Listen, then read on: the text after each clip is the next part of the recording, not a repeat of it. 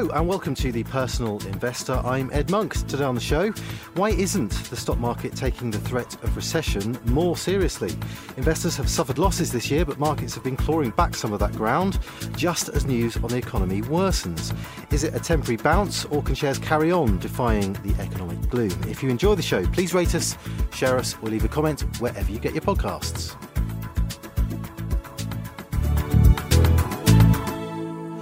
Whisper it, but the past month or so has actually been pretty good for shares. Since the middle of June, stock markets have halted the downward march that has been in progress this year and have clawed back some, but by no means all, of the ground lost. Paradoxically, that's happened just as the news on the economy goes from bad to worse, with inflation expected to be higher for longer and recession now the working assumption. So, what's going on? To answer that, I'm joined by Tom Stevenson, Investment Director here at Fidelity. Tom, welcome along. Now, let's start with the bad news, shall we? Economic data has been getting worse, and we had a particularly grim outlook from the Bank of England last week for here in the UK. What did that say, Tom? Yeah, so hi Ed. The Bank of England last week had its rate setting meeting, and they raised interest rates by half a percentage point to 1.75%. So that was a big jump in interest rates. In fact, the biggest jump for 30 years or so, and that's obviously had an impact on the cost of borrowing and on people's mortgages. The average mortgage up, I think, by about £150 a month on average. But that was kind of expected. We thought that the bank was going to raise interest rates. What I think was slightly more alarming was what they had to say about the health of the economy. So essentially, they said that they expected the economy to move into recession towards the end of this year and to continue to contract throughout next year. So what they're basically pointing to is the longest economic downturn since the financial crisis. Now, it's not going to be as deep a recession as we suffered back in 2008, but it's certainly going to be as long or longer than the downturn we had there. So that was the growth side of what they had to say. They also had something to say about inflation, which was slightly alarming because we knew that inflation was going to continue rising throughout the autumn, when we start to get, as we know, another increase in the price cap on household energy bills. So we were expecting inflation to go up into double digits, maybe 11%. The Bank of England now says that they think that inflation is likely to peak a bit higher than that, maybe 13%, which is a very high inflation number by recent standards. Yeah, indeed. And there's got to be a huge amount of uncertainty about these sorts of forecasts, hasn't there, Tom? I mean, I think the Bank of England themselves said that the sort of range of possible outcomes is very, very wide at the moment. And the sort of more extreme the forecasts are, the kind of higher the degree of uncertainty about that. And that's really borne out by the fact that the bank and other economists have sort of changed their tune, haven't they, a lot in the last year or so about exactly how bad things are going to get. There was if you go back to the start of this year, there was people would talk about a 1/3 chance of recession, a 1 in 3 chance, and then they started talking about the narrow path to avoiding recession. And now it looks like everyone really expects some kind of recession to happen. So it seems like that's where we're headed. People are going to be scared by that, aren't they, Tom? Recession is a scary word. What's it actually likely to mean in reality this time round? Because no two recessions are exactly the same, are they? And what's this one shaping up like?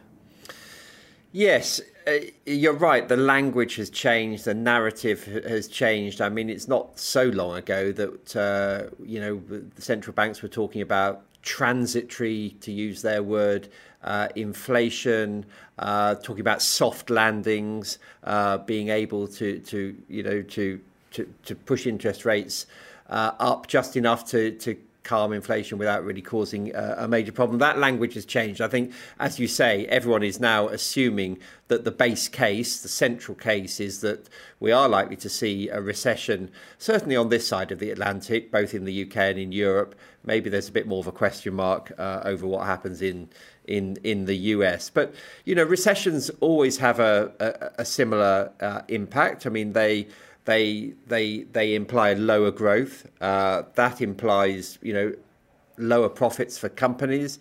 They have less money to spend on staff. So they either don't hire people or they lay people off. That means that employment rises. That means that there's less spending, which leads in turn to lower growth. So it's a sort of spiral, really. You get, rather than an upward positive spiral, you get a downward spiral. I think the things to look out for are falling house prices. We haven't got that at the moment. Falling real income, so people's pay rises lagging behind the rising cost of the things that we have to buy, especially the essential things that we have to buy, like food and fuel. And as I say, rising employment is generally a feature of recession. So I think those are the main things we'll be keeping an eye on. Yeah, and you mentioned there the jobs market. I mean, that is something that tends to be the hallmark of recession. But we're from a starting point of, if you like, strength in the jobs market, aren't we? Because there are record numbers of vacancies. There's lots of jobs out there, and workers seem to have power in pay negotiations. In fact, that's sort of part of the problem, actually, and that's part of the inflationary pressure that we're seeing. But to look on the positive side, that jobs market situation does at least mean that people shouldn't be quite as fearful of losing their job as they perhaps would have been in the financial crisis or previous recessions, right? Yes, and that is the great uncertainty. And as you said earlier on, that no two recessions are alike. It may well be that there's a slowdown in growth, but a reasonably strong jobs market, and that may continue. And that's important. I think that the health of the jobs market is absolutely crucial, because people will continue to spend money as long as they keep their jobs. It's when people become anxious about losing their jobs that they engage in what's called precautionary saving. So in other words, not spending just in case they lose their job, or they actually do lose their job and then they have no choice but to cut their spending. So it's the jobs market is absolutely central to how deep and how prolonged any recession turns out to be. Okay, well, let's move on, Tom, to what this means for companies, of course, because that is really what the stock market depends on. Recession isn't good, is it, for company trading? And there's certainly the possibility, at least, that profits will be hurt. So why, Tom, is the stock market apparently so sanguine about this situation?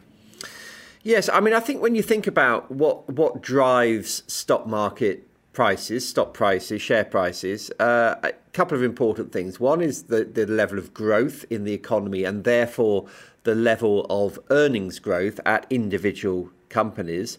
That's important, and that is obviously influenced in large degree by the cost of borrowing, monetary policy, how high interest rates rise.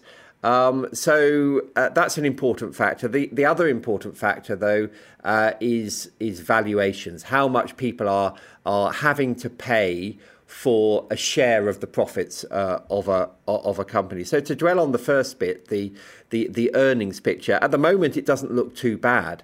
Earnings are holding up. And I think the reason why the markets bounced back a little bit during end of June and July is the expectation increase that actually the profits outlook might not be too bad, that companies might be able to hang in there and continue to grow their profits, and that they would be helped to do so in due course by that monetary policy. Because at the moment, interest rates are rising. But if central banks think that companies are going to be in trouble, they're going to be struggling to grow their profits, that the jobs market is going to worsen, that the unemployment rate is going to rise, then the expectation is that central banks will reverse that monetary policy and that they will start to reduce interest rates again. And that, I think, that was the key factor in that rally in the market in June and July. And then to the second bit on valuations, we've already seen quite a correction in the stock market over the last year or so. And the price which investors are being asked to pay for shares has fallen by quite a considerable margin. So put the two things together, earnings are holding up. The expectation is that interest rates may not go as far as we feared, and they may start to come down again at some point, maybe early next year, and that valuations have already priced in a bit of a slowdown. That combination is what has supported the stock market. And at the risk of being a bit cynical or a bit gloomy, Tom, I mean, are the markets sort of kidding themselves? Are they engaging in wishful thinking here? I'm particularly thinking around the central bank policy, the interest rate policy, because not so long ago, I think if you'd said, well, central banks simply won't let economies fall into recession, they will act to ease monetary policy before that happens, I think that would have been the consensus view. But it's clear now with this situation that we have with inflation that central banks are probably baking in a recession. They're probably seeing recession not as desirable, but certainly as a sort of necessary condition in order to actually stem inflation itself. So is there a danger here that the markets are sort of trying to have their cake and eat it? They're saying that growth is slowing and that's going to put off higher rates.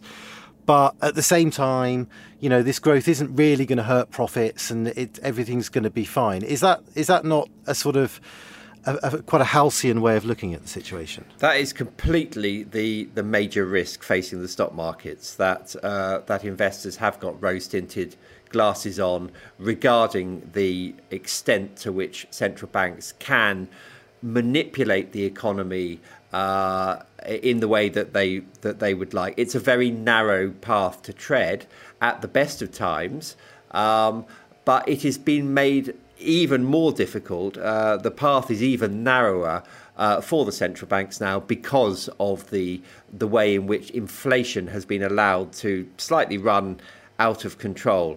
And I think we are talking about a sort of Goldilocks scenario of, not too hot, not too cold. And it's a tightrope that central banks are having to walk. And it is entirely possible that they won't be able to achieve that soft landing. And indeed, as you rightly say, they have been pretty explicit about saying that the priority now is to get on top of inflation, and that policy is designed, in effect, to do whatever it takes to get on top of inflation, even if that means triggering a recession. And I think central banks have resolved themselves to the fact that that is what they need to do. And I think that investors may be a bit behind the central banks in that thinking. I think that stock markets have not yet really factored in the almost certainty that we will enter, what might be a very difficult recessionary period. Yeah. Okay. Well, finally, Tom. I mean, just on that point, we've said before that the markets try to look to the future, don't they? They try to see what's going to happen, and it may well be that they're being too rosy about this potential recession that we're headed into.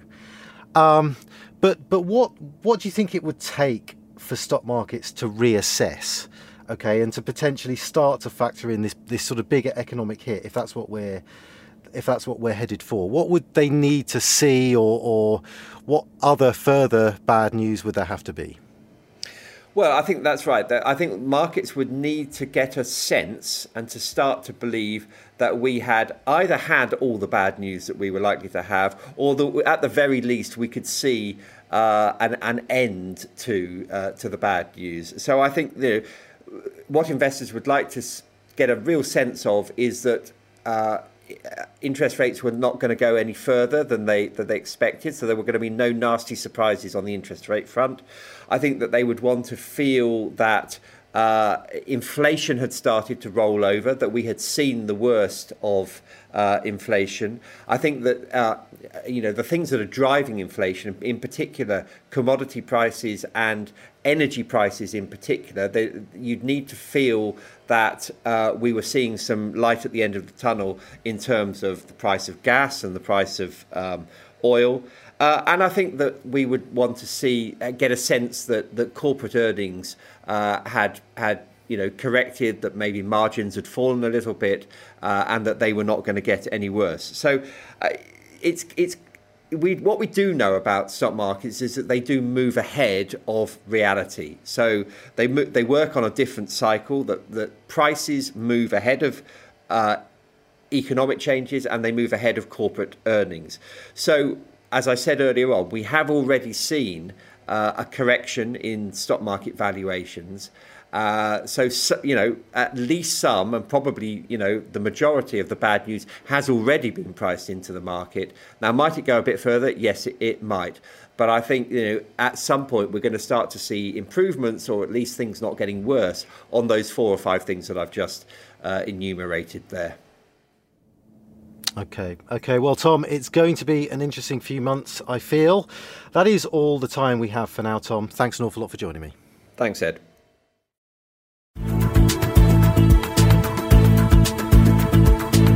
Please note that the value of investments and the income from them can go down as well as up, so you may get back less than you invest. Investors should note that the views expressed may no longer be current and may have already been acted upon. This information is not a personal recommendation for any particular investment. If you are unsure about the suitability of an investment, you should speak to one of Fidelity's advisors or an authorised financial advisor of your choice. Overseas investments will be affected by movements in currency exchange rates, and investments in emerging markets can be more volatile than other more developed markets. Reference to the specific securities should not be construed as a recommendation to buy or sell these securities, and is included for the purposes of illustration only. Tax treatment depends on individual circumstances, and all tax rules may change in the future. Withdrawals from a pension product may not be possible until you reach age 55, 57 from 2028. This podcast may not be reproduced or circulated without prior permission. No statements or representations made in this podcast are legally binding on Fidelity or the recipient. This podcast is meant only for UK residents and does not constitute an offer or a solicitation in any jurisdiction in which it may be unlawful to make such an offer or solicitation.